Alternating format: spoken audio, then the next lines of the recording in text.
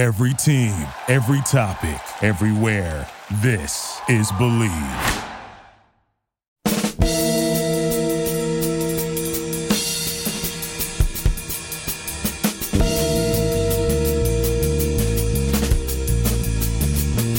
Welcome to a Believe podcast. I'm your host, John Hochstam. This is the Guitar Life. My special guest today is a solid professional guitarist, Bob Hawkins.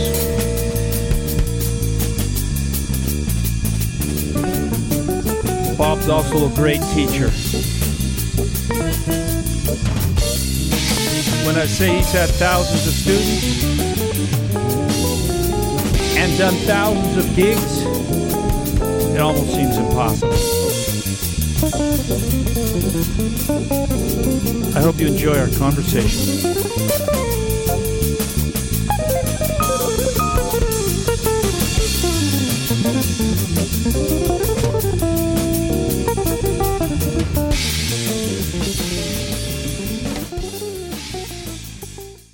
Should we get started? Sure. Oh, wait a second here. My check. 1, 2. Let me get my microphone. Okay. So I'll be hearing myself with a nice clear mic, and I'm going to have to accept the fact that I'm using a telephone to speak to you, or to hear you, which is a little unfair. So, have you done it this way before? Yeah, I did a Jimmy Haslip interview. His computer crashed. Oh. I don't get it. I guess I'm blowing up everybody's system, Oh, this will work fine. Let me just start by a little story, okay? Sure. So we both have played at the Festival of Arts, right? They have that beautiful yes sort of entrance. Yes. Yes. What would you call it? The foyer or whatever they call that? I guess a foyer is technically an enclosed space. I guess I don't know. Well, yeah, entrance works for me.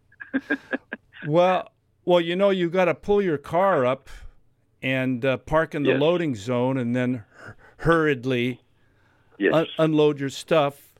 So when I pulled up, I could hear this music, right? And I hear this guitar playing, and I say, "Oh my God, who's that?"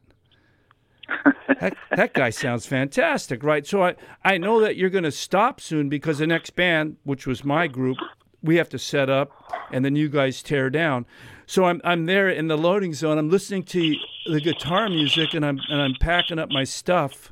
I'm not packing up, unloading it hurriedly, so I can go and hear this guy play the guitar, right? And so I'm running to get to the stage with my cart and all my equipment, loaded up. And it was you. I said, "Oh my God, it's Bob Hawkins." So it's kind of funny because I had already known you for a while, but I'd never really heard you in that kind of setting. And it was really fantastic. You were playing such great music. Wow. Well, that's a high compliment coming from you. Well, look, you got to understand, it's like certain musical situations. A guy is, he's got to improvise. He's got to create solos. I might have seen you before where you were backing up a singer, or you were playing in a much more, defined role where you weren't allowed to kind of like just lash out like that. Right. But here you were playing almost like a modern kind of fusion rock kind of setting, and you're just letting your guitar solos fly, right? Yeah. And you were outstanding. So I really got a surprise, a pleasant surprise. That's really nice to hear, coming from you. It's funny, and you can probably relate to this. An audience situation can bring out different things, when you're playing. And for me, if I have even 3 or 4 people who are really listening, I get inspired. I want to respond to that, to their attention. Right. And I'm sure you feel the same way. And then if you got 150 people out there, or 250, or whatever, 1,000 who are into it, that can just up the excitement level and one's desire to respond in kind, Yeah, you get supercharged. Yeah, you get supercharged. And I maybe I had one of those moments, one of those rare moments, where it all came together and you just happened to pull up at that moment and you went, oh, wow. Yeah, no, I was blown away. I mean, I heard this, I'm not going to say you play like anybody else, you have your own style, but I heard this guy, I go, who is that? Is that Clapton? Is that Al Di Meola? Is that, Okay, now, John, you're now. It was good, Bob. I mean, I'm just picking styles here, No, but, I got it. Yeah, no, it was great. My head is expanding. My head is expanding right now. Yeah, well, that's good because I want your head to expand while we're doing this interview. How many gigs do you think you've done in your life? Oh, Lord. I have that thought has occurred to me, as probably it has for you from time to time when you think back through the years. But I mean, it's in the thousands, of course, and I don't know if I can put a number on it, but and probably in the last 15, 20 years, I've been averaging 150 gigs a year. So I don't know. I'm not good at math, but like you, it's probably in the thousands, and which is kind of mind-boggling. But a lot of gigs.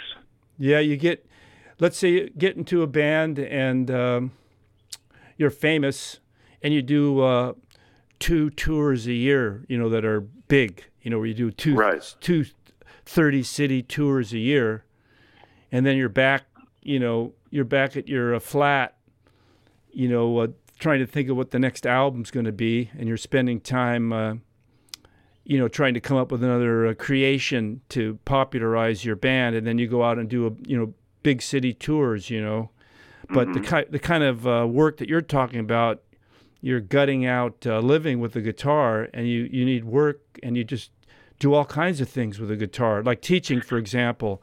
How many students do you think you've taught? I haven't asked anybody these kind of questions before, Bob, but I know you're the perfect candidate. So, how many angels reside on the head of a pin, right? That's funny. I mean, gosh, in the heavy teaching days for me, and I know that's not as heavy load-wise it is for some guys, but I was doing 35 and 40 a week. Now I know some cats that are doing 65 a week. I couldn't do that, but that's probably we're probably approaching the 1,000 mark. Yeah. Somewhere between 700 and 1,000. I don't know. It's that's a question that I've never asked myself. Yeah, there you go. Yeah, mind-boggling. Yeah, it is. I'll run into people occasionally and they say, "Hey, man, how you doing?" I haven't seen that. They look vaguely familiar to me, or maybe not familiar at all. And they say, "Man, I really enjoyed those lessons we did." Yeah, exactly. Yeah, I had a student call me out of the blue. Hey, this is Sarah. I think that was her name, Cheryl or Sarah. She says, "Hey, remember you used to give me guitar lessons back in Busselton in West Australia." And I go, wow, that's that's in 1981, 82 or something like that. She says, "Yeah, well, I'm at the University of Utah, and I just got my, master's degree in classical guitar." It's wow. I go, "My God, what are you talking about?" She says, "Well, I took it all the way, I showed her some basic classical guitar lessons when she was like 12 years old or something like that. Yeah. And there she was getting her degree in music. You never know. That's fantastic. I mean, and isn't that one of the joys of teaching, where you have somebody that you planted some seeds with, and then they take it on to the next level and the next level and the next level, and they make it a career or they become a teacher themselves. That's a fantastic thing, and you realize that you've had an influence in a positive way on somebody. Yeah. Really, really fun. Mm-hmm. Yeah, that's the joy of teaching. Yeah. So yes. Like, who were some of your influences when you were really young? When you got the bug to be a guitar player, how did that spring? How did that come about? Yeah, I think my main influences, the first names that come up for me, and it wasn't an individual guitar player necessarily, but the Stones and the Beatles. I mean, I can't deny that. And like a lot of other guys of my generation, they were highly inspirational. And then, if you dig down into those two bands, of course, George Harrison, I always liked his approach, kind of the tasty licks and a short solo in a very supportive attitude. That I admired greatly. And I think maybe because of my personality, I'm not necessarily a natural front guy. I love the idea of being part of the team, of being able to step forward and make my contribution and then recede into the background and be part of the fabric, Mm-hmm. A true band member. A true band member. That really appealed to me, that particular approach. And I thought he epitomized that. But just on an overall musical level, those guys definitely inspired me. I mean, there's a lot of other bands and guitar players that I gravitated towards. I mean, I think of our generation, maybe Hendrix had to be one of the, the big bright lights, and certainly Clapton and that whole English Invasion crew. There was a lot of great players back, and you're reminding me of what Clapton spoke about when Cream disbanded. When he was no longer in Cream, they're asking him, "What are you doing?" He says, "I'm trying to be a good band member." He wanted to be part of other groups. Delaney and Bonnie and Blind Faith. He wanted to do things that weren't so, Guitar Hero orientated type stuff. I guess. Yeah, remember the whole thing that was emblazoned on the walls and the tube stations in London. Clapton is God. Yeah. Right. There you go. And you can see where he at some point he went, you know what, this Guitar Hero thing is fun, but man, I just want to be handcuffs. I want to be a band. Yeah. Yeah. And that's to his credit. Yeah. Yeah. Lifetime career needs a lot of versatility. So. Besides these great bands that influenced you and musicians, what about any family members or relatives, that gave you a guitar or were also musicians? Or how did it come about? There is some of that in the bloodlines. My dad, although he didn't play an instrument, was always crooning around the house, and I always like to say he had a very Perry Como-like tone. Okay, good singer. Yeah, he could carry a tune, and my mom could sing, but she also played the piano. Oh, there you go. And she, whenever she got near a piano, then the some of the old polkas and stuff would come out, and so there was that, and I've since learned that on both sides of my family there were musicians, amateur musicians, nobody that was a professional, but there is that thread that runs down both families.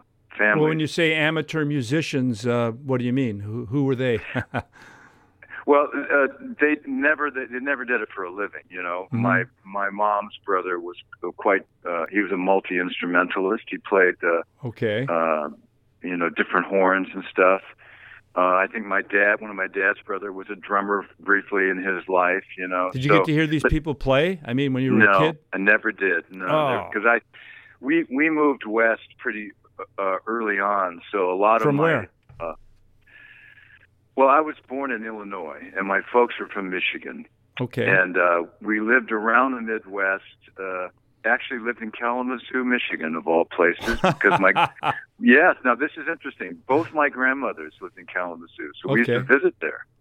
Of course, this was long before I ever played the guitar, and I wasn't aware of the Gibson connection at all until years later. But I kind of chuckle about that because Kalamazoo was a place that actually I did live for a while when I was young. My parents moved there for a brief time, but we kind of left most of that Midwestern-based family and came to California early on, back in the 1950s, when my dad was in the Marine Corps. And so yeah, I didn't get to hear. Excuse me, I didn't get to hear much in the way of any of my relatives in their musical pursuits. Mm-hmm. But your dad, he's sort of a bohemian type guy. I'm saying that because you told me that you were going to go visit him, and he was living out near Borrego somewhere. He still is, John. I was just down there on Monday. My dad will be 98 in January, and is it Borrego or Salt Lake? I mean, where is he? Borrego Springs. Yeah. Wow. The funky little Borrego Springs, and yes, it's funny. He was a pilot in the Marine Corps, and by the time he was 30, he had lived a pretty full life. Mm-hmm. He had 2 wars. He was a prisoner of the Chinese communists. I mean, he had a full life in that first 30 years, but it's amazing he's still with us because he's been through so much. He had a terrible helicopter accident when he was 46 that ended his flying career.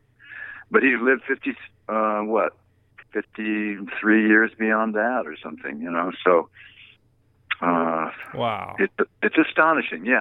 But I've learned in recent years. I mean, I always knew that he had he wanted to be an architect when he was younger. That was something I learned. Yes, and he's an amateur painter, and he's still doing that to this day. Oh, that kept him going. Come on. I think it's what keeps him getting up in the morning. Yeah. On the good days, he can sit down in front of a canvas. On the bad days, he can't get out of bed.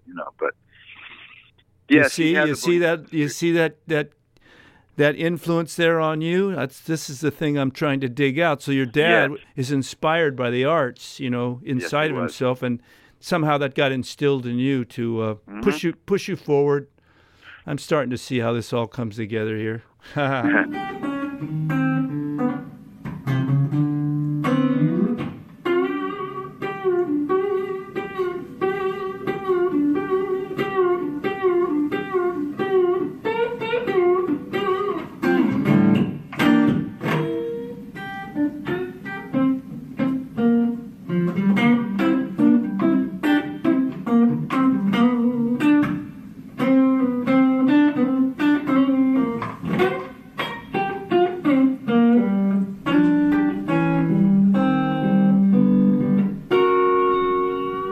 That's Bob Hawkins. I think he's at a blues lecture at Chapman College. This is John Heusenstamm. My special guest is Bob Hawkins. This is a Believe podcast. You're listening to The Guitar Life. Please subscribe if you're enjoying our show. Thanks. Yeah, and my younger brother Phil is a drummer, and not as a career, but it's an avocation, and he still drums, and so that thing is there. That artistic streak is definitely there. Cool. So, you guys get to jam? Did he develop enough to keep up with you on the guitar? Well, we haven't played in recent years, but in that way back, and he was in my first garage band. So we have done gigs and we played together. Yeah. Oh, there you go. You guys had that bond then. Yes. That would have been definitely fun. Yeah. I've never done that with my brothers, but I've done it with my kids. Some of my kids are musicians, so we did gigs together and all that. It's fun to play with your family. And, it was so funny. I'd be out doing these gigs, and then we wouldn't have a bass player, right? And I go, well, the only bass player I know is my daughter, Rachel, I know she's not doing it.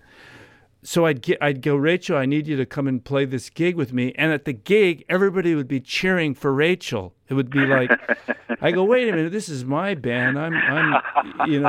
But the fact that she was up there and she was my daughter, and it was a family thing, people really they jumped for joy when they found out that she was my daughter. It was like. And as I recall, and I haven't heard her play in many years, she was quite a good bass player. Well, she got a scholarship to play bass at USC. So there you go. She had to audition for Joe DiOrio. No kidding. Yeah, wow. Joe DiOrio was the staff, guy conducting the audition, and she said it took 30 seconds. She walked in with this big pile of sheet music, in the Laguna High jazz band. They go through all those charts, and there's some great musicians that came out of that band, by the way. Billy Moeller and Nate Woods, and these kids come out really ready to be professional musicians, right? Mm-hmm. So she walks into the audition with a big stack of sheet music under her arm, and they say, this is funny, well, we see that you can read music. You know, they didn't even, ask her if she could or prove that she could read. You know, they didn't say, well, put the sheet music in front of you and play something, They said, well, we can see that you can read sheet music, but can you play the blues? She said, oh, yeah, my dad and I, we played a lot of blues together, 30 seconds later, she had the scholarship and she got into USC, so it's... Oh, that's fantastic. It's kind of funny, yeah. Yeah. Hey, so we were talking about childhood bands. So when did the professional, Bob Hawkins start saying, hey, I can make some money playing in these odd groups here and there at a talent show, at a Battle of the Bands? How many kind of rinky-tinky gigs happened before you started lashing out as a pro? Well, the garage bands that I had, we did those Battle of the Bands, and I'll never forget. We did one. It was a KHJ Battle of the Bands with Sam Riddle. Does this ring a bell? And, oh my God! Of course. Yeah, this was in the late '60s, and it was in a theater downtown Santa Ana. It was a big deal. I'll never forget. It was quite intimidating. But yeah, so I did those in high school dances and stuff, and. But when you do a high school dance, you get paid, right? We did get paid. Yeah, that's what I'm talking about. Money generates a certain sort of awareness, I think. Yeah, I mean, I didn't think of myself as a professional at that point, even though we might have been getting $15 a piece or something. I don't know. But it was probably when I got into college, and I started going to college. Went to Cal State Fullerton, and I realized, although I enjoyed the experience, I realized I wanted to play music, and so. At that point, I started picking up the acoustic guitar because I actually started on the electric, and I started doing some kind of quote coffee house unquote type gigs, and got a duo going with a friend, and that duo actually turned out to be a working unit. We worked together for probably 7 or 8 years as an acoustic duo. That's a long time. And when I moved to Laguna Beach in the early 70s, then that really kind of took off because there were several places down here on the coast, not just Laguna, but Dana Point and San Clemente, that I started working at, some of the dinner houses and that kind of thing, and got into a fairly regular grind of gigs, 3 gigs a week kind of thing, for quite a few years, Well, that'll sharpen your music awareness, having to play night after night, working up material, trying to make one song that you've played 500 times sound better, Yes, Isn't that the truth of it? It is, and trying not to be bored by yourself after having played it for 500 times. Yeah. Do something a little different with it, or I remember there's this guy in Australia, a very famous guy who I'm going to interview. He just got to me the other day. His name is Ian Moss. And I go, God, Ian Moss, he's so famous. Maybe he'll play one of my songs. So I said, Ian, I have this original song. And he goes, yeah, just send it to me. I'll give it a listen to it, mate, And he didn't sound very enthusiastic, and he could hear it in my voice. He said, listen, if I like it, I'm going to have to sing it 1 million times.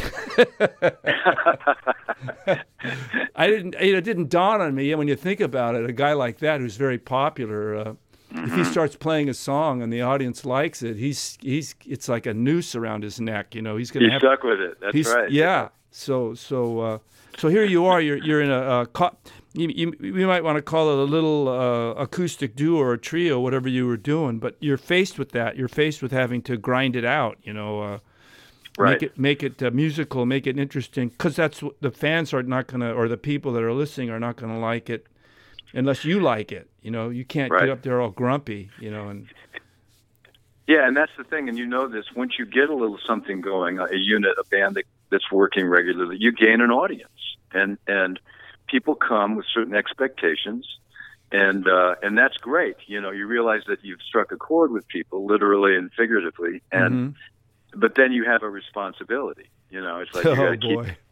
keep it alive. You know, you got to keep them coming back. You know, and that can be a bit of a trap sometimes, because then you may find yourself playing some of the songs you don't particularly care for, but people keep requesting. You know? Yeah, of course. It's still part of the game. Yeah. I've gotten much more philosophical about that in my later years. You know, I don't resent that the way I used to. Mm-hmm. You know, oh God, we got to play this one again. You know, it's like, okay, no, that's cool. People want to hear it, you know, and I can find a new way to make it interesting for me. Yeah. You know? Oh, I was bad at that for a while. Ooh. Mm-hmm. I go, here comes this lady. She's going to ask me to play Stevie Ray Vaughan. Yes. You know, oh God, here she comes. Yeah. Anyway, so that's really interesting. So, when did it morph into more of a band where you're working with drummers and bass players, and it starts to really like become a real like legitimate band type thing? Well, that duo did occasionally morph into a larger band. We'd add players like that duo. Often, my brother would play drums with us. Doug Miller. Of course. Doug Miller joined that unit at one point, and we worked as a trio and then sometimes as a quartet with drums. And my partner switched from acoustic guitar to bass. So all of a sudden we had bass, guitar, drums, and violin, And that would have been fun. But I started out, I mean, the garage band thing was a full-on bass, drums, two guitars kind of thing right from the get-go. But what kind of material were you doing? I'm sorry? What kind of material were you doing? What were you playing musically? Oh, well, that acoustic duo that kind of morphed into... No, when you were doing the band thing, we were doing... When you first started out, the songs. Stones and Beatles, and one of the guys was really into that band, Love. Oh, I used to love them. Yeah, they're a great band. So we did several of their tunes. And some of the other, hits of the day, be they a Kinks song, or a Who tune or that kind of thing. Yeah, the foundation of rock music. Yeah. At high school dances, you had to have kind of a handle on, an array of those popular tunes that were danceable for sure. For sure. Yeah, that's great. So now, how did Laguna come about? I mean, you ended up in Laguna. You came from the Midwest. You guys moved out here. What happened? Back to my dad. Okay. Circle back to my dad. When my dad joined the Marine Corps, he went to flight school. He came west to do some more training at what was El Toro Marine Base. But they didn't have proper facilities to house all the officers at the base. So they put officers up in local hotels. Sorry, that was the wind blowing a door shut. That's cool. Okay. They put the officers up in different hotels around the region, right? My dad got a lucky draw, and they put him up at the Hotel Laguna for 3.5 months. So, okay. And that was before he shipped over to the South Pacific. This was 1944, and that's when his World War II experience began. But how old were you then? How old was my dad? You weren't born yet, right? No, I wasn't born yet. Yeah. Okay. But he was 21, lieutenant, and put up in a hotel in Laguna, and he fell in love with Laguna Beach. So when many years later, when we came west, one of the places he wanted us to see was Laguna Beach. And I'll never forget driving down Coast Highway. I have a very vivid picture in my memory bank of seeing the greeter, Eiler Larson, standing out on Coast Highway with that big wooden staff he had. And he had long hair and a beard, and you didn't see that much in 1955,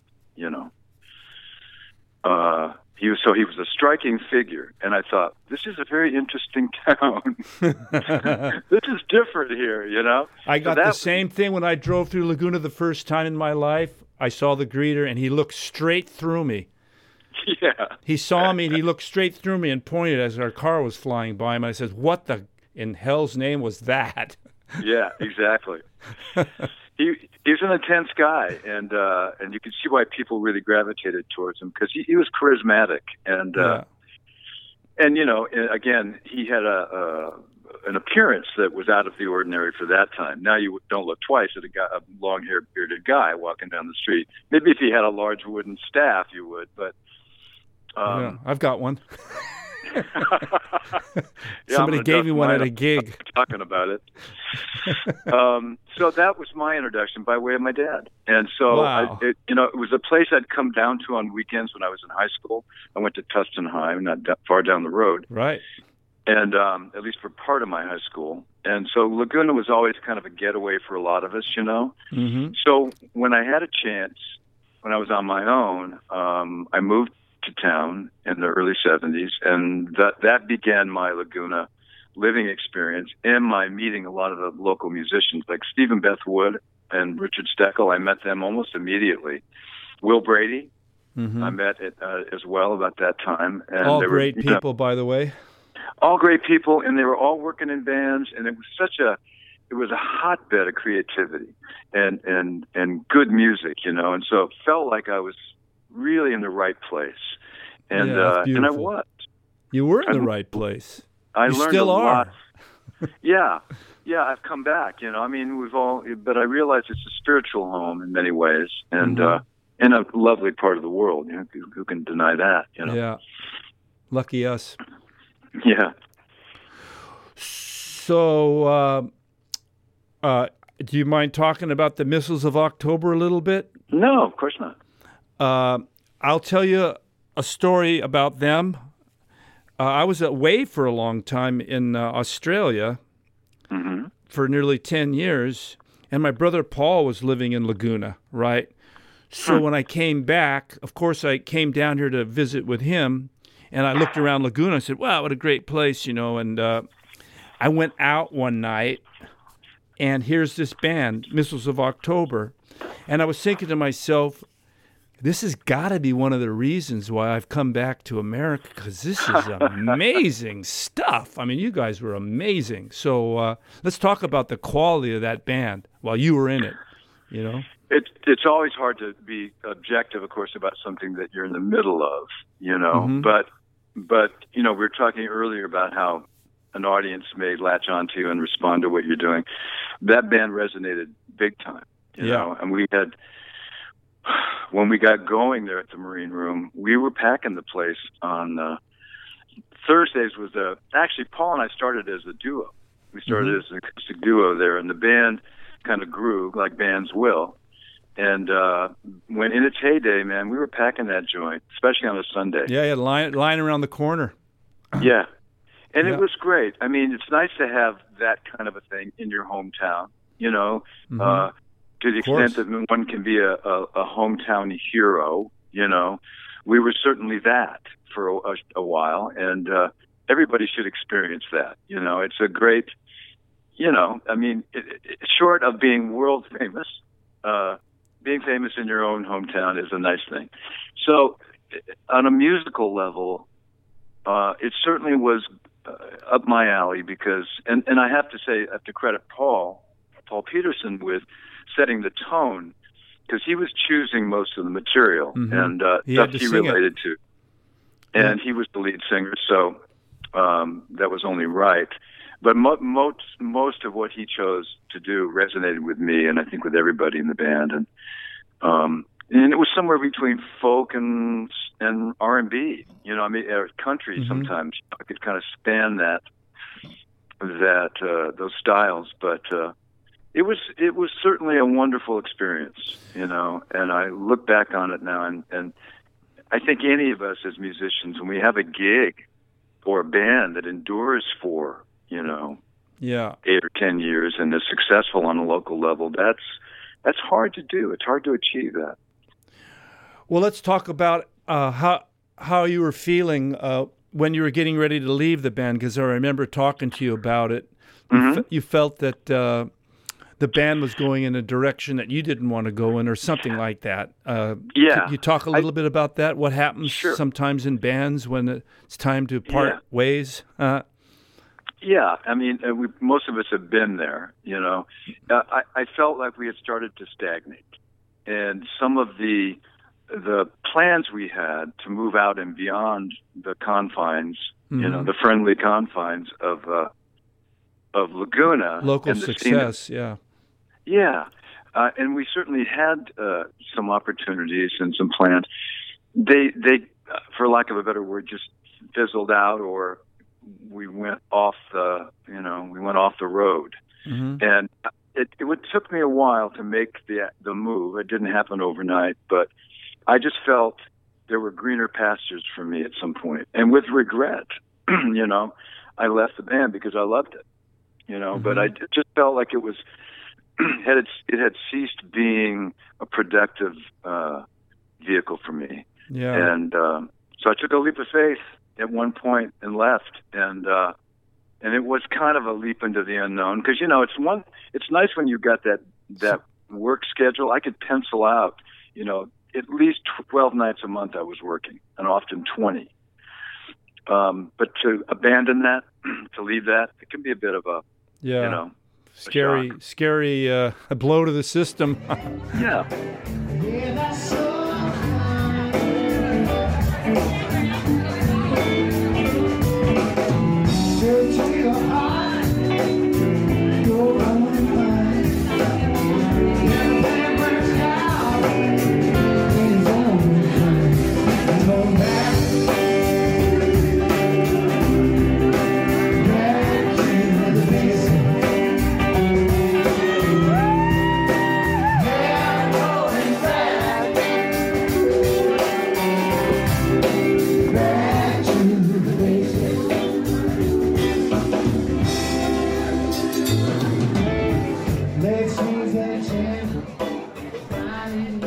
That's just a candid recording of the Missiles of October at the Marine Room in Laguna Beach with Bob Hawkins on the guitar. That was Paul Peterson, the singer, great vocalist. You're listening to The Guitar Life. This is a Believe podcast production. I'm your host, John Heusenstamm. My special guest today is Bob Hawkins. And if you're enjoying our show, please subscribe. Thanks very much. But it was great. I mean, ultimately, it was what I needed, because I was, I threw myself out into the marketplace, as it were, and I met people I wouldn't have met otherwise, and played with musicians I wouldn't have played with, So let me tell you, I remember when we practiced a couple of times together. My feeling was, this guy is really serious, and I don't know how serious I can be at this point, having gone through similar things at what we're talking about, because I'd been in some real serious situations that were successful, and then I felt the same way you are talking, like there's got to be a better way to do this. There might be some other people that could do it with better. I'm looking for something that makes me happier, and then you look back and you go, hey, that was something really special, what I was doing. Yeah. But then I remember meeting you and practicing a couple of times. I thought to myself, if Bob is going to be happy working with me, I'm really going to have to commit, and we're going to have to really get something going here, because I can see it in his eyes that he really wants to do something, and he's a very serious cat, and takes a commitment to really excel in this field, and so it didn't scare me, but I knew I didn't want to let you down. So I kind of you know what I mean? I mean, I'm just... Yeah, I do. Yeah, of course. Yeah. So right now, we're in this COVID thing. Can you talk a little bit about how it affected your life? Well, being as busy as you can be in playing the guitar, all of a sudden we have this COVID thing, right? Yeah. Yeah, it was probably the first time, excuse me, it's probably the first time in maybe my whole playing career, as it were, that I had a 3-month period of not working. That's unbelievable. Really. And at first it was, on a couple levels, it was a shock, and it was uncomfortable, because all of a sudden I wasn't having a regular income from gigging. Mm-hmm. And the teaching got, kind of decimated too, because so many people didn't want to sit in the same room with you, and I understand all that. But all of a sudden, I had a schedule that was wide open. Now, it's funny because, and it's a product of my age, but part of that I really started to enjoy. I kind of got a taste of what it might be like to be retired. The good side of being retired, where you could kind of, at my leisure, decide I want to walk downtown for a couple hours and just, kind of, it gave me a view into a different side of life, as it were, and part of that I liked. But I did get itchy, and I got to play again, and so it was disturbing to me that I might be losing, that well-oiled feeling, when you're playing a lot. And right. you put the guitar in your hands, and there's no having to get familiar with it. And I thought, gee, if this goes on much longer, I'm going to start to feel it in my playing, and I hated that. So when I did start working again, it was a relief, and I realized that it was still part of who I am, and I really want to do it still. No, you just had a vacation. In a way, it was kind of a vacation, well, and I'm lucky because I'm in a living situation. I'm house sitting for some friends, and my overhead is very low. Now, if it hadn't been that way, yeah, I might have really been hurting, And you were being looked after by the gods of music. I guess so. Maybe, I don't know. Thank you, gods of music. Yes. I will burn some incense in your honor. Yeah, thank you. Do that for me too. Yeah. Wow. Seinfeld, he said in an interview, I think I was watching a Tonight Show, he said, we're all in detention. He said this COVID thing is like being in detention. Remember, if you ever got put in detention in school, you're there to contemplate your bad doings, your your bad behavior, and that's going around socially a lot. I think people are finger pointing. We're all finger pointing now. It's your fault. You made me do it. That kind of stuff. My heart goes out to the people who are really the small business owners who have been hit hard. Not to get into naming names, so don't have to, but some of the people I work for, who I'm fortunate to work for, who have been able to install the outdoor dining thing, which is what, that's why I'm working, because I'm able to play at these venues that have outdoor dining. Some of these entrepreneurs have been hit so hard, and boy, that's who my heart goes out to, is these people that are just on the nice edge with this whole shutdown stuff. So anyway, I count my blessings, Well, I was at Whole Foods yesterday, and there was this lady fondling every stalk of celery, touching every head of lettuce, rolling carrots, trying to. I said, lady, we're in the middle of a pandemic. I can't buy that now. You're like. She says, well, I'm a professional homeopathy person. I can't possibly be sick. But, but that's the problem. People just take it for granted that this thing that we're dealing with is, they're immune to it, but we're really not. Yeah. It's definitely a serious, So she didn't have rubber gloves on or anything like that? Of course not. She was some customer that thought she was above and beyond it all, Yeah. So I there's a lot of people out. Maybe half of our society feels that way, that this whole thing is, it's not anything for them to worry about. But look what it's doing to everyone. It's, it's making people sick. Even if you did feel that way out of respect, you would, when you go into a public place, it would seem to me if you're going to start fondling the celery, you should be, putting the gloves on and the whole deal, Well, if everybody was behaving like that, Bob, these poor people that have these businesses wouldn't have to close down. Because if everybody would come in with the same sort of respect, and conscientious courtesy, right? Right. Then everything would be running normally right now. We'd all be wearing masks, and people would be wearing rubber gloves, and we wouldn't be coughing in each other's faces and stuff like that. Yeah. Gosh. By the way, I've got a great body condom that I've been wearing around town, actually. Is that from Naked Gun 2.5? I don't know. Maybe it is. Yeah.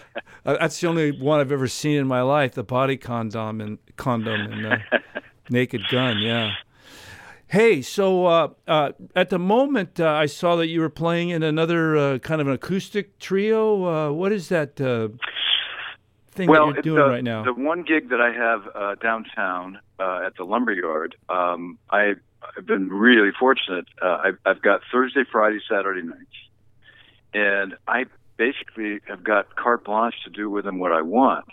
And I'm lucky to know some really, really talented players. And so I'm kind of drawing from that pool. And so sometimes it'll be, I'm playing mainly electric actually, but I'll have me and a keyboard player and a drummer. For instance, I don't know if you know Rock Dedrick. I don't know him, sorry. Great drummer and singer. His normal road gig is with Ziggy Marley, but he's played with a lot of people. And his sister, he's a pro. His sister, Gail Dedrick, is a fantastic keyboardist. She was Natalie Cole's musical director for 13 years. Wow. So, what a family. Yeah, no, they're a powerhouse. So I love working with them, and we'll play it as a trio sometimes without bass, which is, a bit of a challenge sometimes. And then I don't know if you know John McKnight, multi-instrumentalist, amazing talent. And I met him through Rock and Gail. Sometimes he and I and Gail will do the gig. My friend Suzanne Morissette Cruz, who's a great percussionist and a singer, we'll do it. So I'm mixing and matching the kind of this pool of players that I've got. And so you're attracting pros. Yeah. Yes.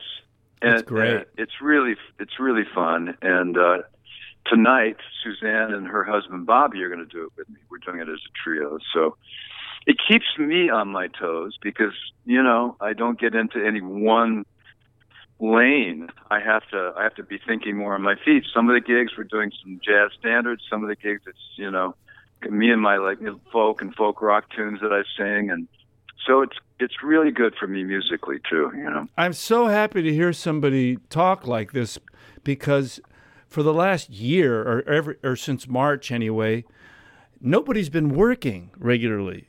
To hear you say that you've got a 3-nighter, that's fantastic. I'm so happy for you.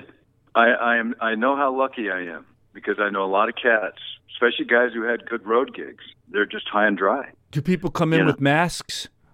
Yes. Okay. Yeah, and we are required to mask up when we leave our stage area. In fact, we're singing behind a wall of plexiglass. That's amazing. The age we live in. At least it sounds like they've done all the precautionary exercises and preparation for this sort of thing, which is great, which everybody should do, Oh, yeah. No, my heart goes out to these entrepreneurs because they're doing everything they can to adhere to the rules and still stay open, Yeah. And Kerry Redfern, the owner of the Lumberyard, is that kind of man. I mean, he's not only an experienced restaurateur and, a successful entrepreneur, but he's a guy that wants to play by the rules, and he's doing everything he can to keep his business alive. And he's had help from the city, which is, you kind of hope that would be the case, that they want to help him. Good but for anyway, him. and I should mention that Saturday nights, that night has been Beth and Steve and I are doing it as a trio, usually on Saturdays. So every Saturday? Yeah, usually. Oh, I should come down there and throw food at you guys. You better, man. If you don't, celery stalks. But here's the thing: you got to make sure that you get off to the side so you don't hit that plexiglass with that rotten tomato that you're going to throw. You're funny. Or whatever you decide to throw. Yeah. Hey, this has been really great talking to you, Bob. I think bumping into you on the street, seeing you, something in my head said, "Hey, Bob Hawkins, he'd be a good interview. Let me go talk to him." And truly, you're great to talk to, and I'm proud to know you. You're a real stand-up guy, and geez, what do you think being interviewed by Mr. Heusenstam on The Guitar Life? How's it going? Well, I've enjoyed the hell out of this, and I could keep going. I mean, there's so much more to talk about. Oh, I know. We could go on for a whole lifetime, I think. Yeah. I mean, just on how to hold a pick, you know. How to hold a pick? I didn't even get into the amplifiers and the guitars and the amps, hybrid picking, you know. Yeah, the whole thing. But you got it all, Bob. Groupies. Yeah. Oh no, I don't want to go there. I'm married. I can't go there. Yeah. Okay, we won't. I always am kicking them out of the back room and the stage area. I can't afford to be seen with somebody. Used to happen, right? For yeah, me, no, it's terrible. That's in the long, dusty past. But this beautiful black woman, she looked like a model, right?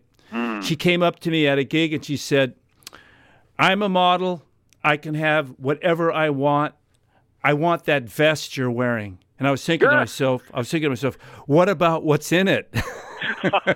But then I said, "No, you can't have it. My wife and my daughter gave it to me for my birthday." You know, so it's like, you know, you got to really like be tough when you're out there. You're a tough dude. Yeah. John, it's been a real pleasure and an honor because I've always admired your artistry. Oh, thanks. And, I appreciate and your that. creativity. And, that's the only reason why I'm talking to all you guys, because you're going to say nice things about me, so it's great. Thanks.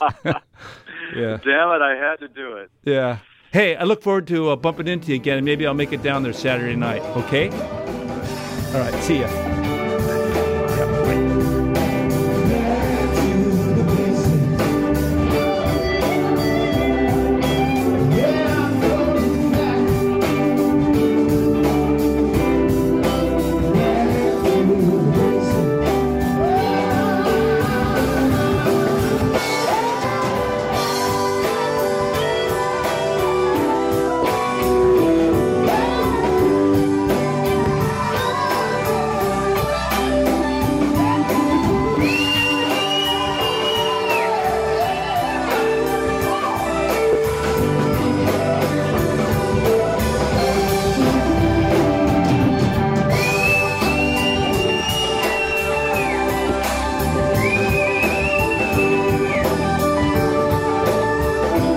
Feeling the love in that whistle.